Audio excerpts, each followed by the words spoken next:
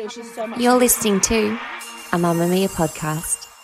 Mamamia acknowledges the traditional owners of the lands we record this podcast on, the Gadigal people of the Eora Nation, as well as the Wonnarua and the Gamilaroi people. We pay our respects to their elders, past and present, and extend that respect to all Aboriginal and Torres Strait Islander cultures. Move by Mamamia is the exercise app for anybody, anywhere. And in case you missed it, we dropped a brand new stretching collection that can be used to improve mobility and bookend your favourite sweat sessions. Mamamia subscribers get unlimited access to Move, and we drop new workouts every single week. If you're on the hunt for movement that makes you feel good, head to move.mamamia.com.au and use the code MOVE10 to get $10 off a yearly subscription.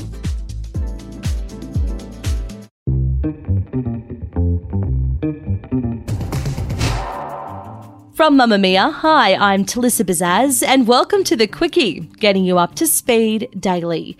Here are the evening news headlines for Friday, the 23rd of December. We might be still 2 days out to Christmas, but predictions are already coming in for the Boxing Day spend. According to the Australian Retailers Association, shoppers are expected to make the most of the Boxing Day sales as the cost of living continues to rise. Roy Morgan Analysis estimates almost 8% of an increase in post-Christmas spending compared to last year, with spending expected to reach $23.5 billion, which would be a record. Meantime, we're being told to keep an eye out for scammers this holiday period, with experts warning the criminals won't be taking a break. Rate City research shows almost 1 in 3 Aussies have been targeted by a financial scam, with $526.3 million handed over to scammers in the last 12 months. That's an 88% increase on the year before, according to the ACCC's Scam Watch.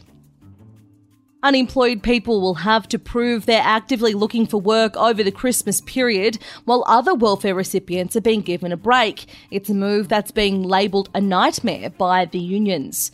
In a notice sent to people on job seeker payments this week, the Department of Employment and Workplace Relations wrote that mutual obligations would be suspended until January 2nd next year. While job seekers in the Workforce Australia program still need to accrue 100 points by completing activities like submitting job applications, doing paid work or training during the holidays.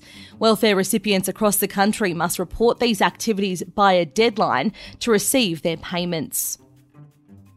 The COVID infection wave in New South Wales has reached another peak just in time for the holidays. Key indicators show the number of cases in the state are stable now at 38,000 people diagnosed this week, with nearly 80 deaths in that time.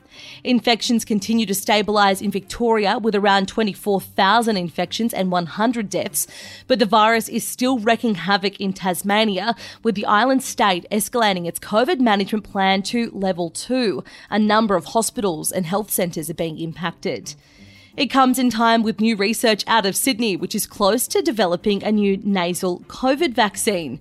The nasally inhaled vaccine is designed to introduce immunity in the airways and block virus transmission. It's just gained $1 million in funding.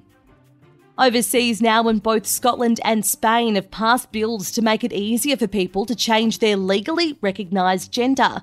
The bill introduced is the first of its kind in the UK and will allow people to transition by self-declaration, removing the need for medical diagnosis of gender dysphoria.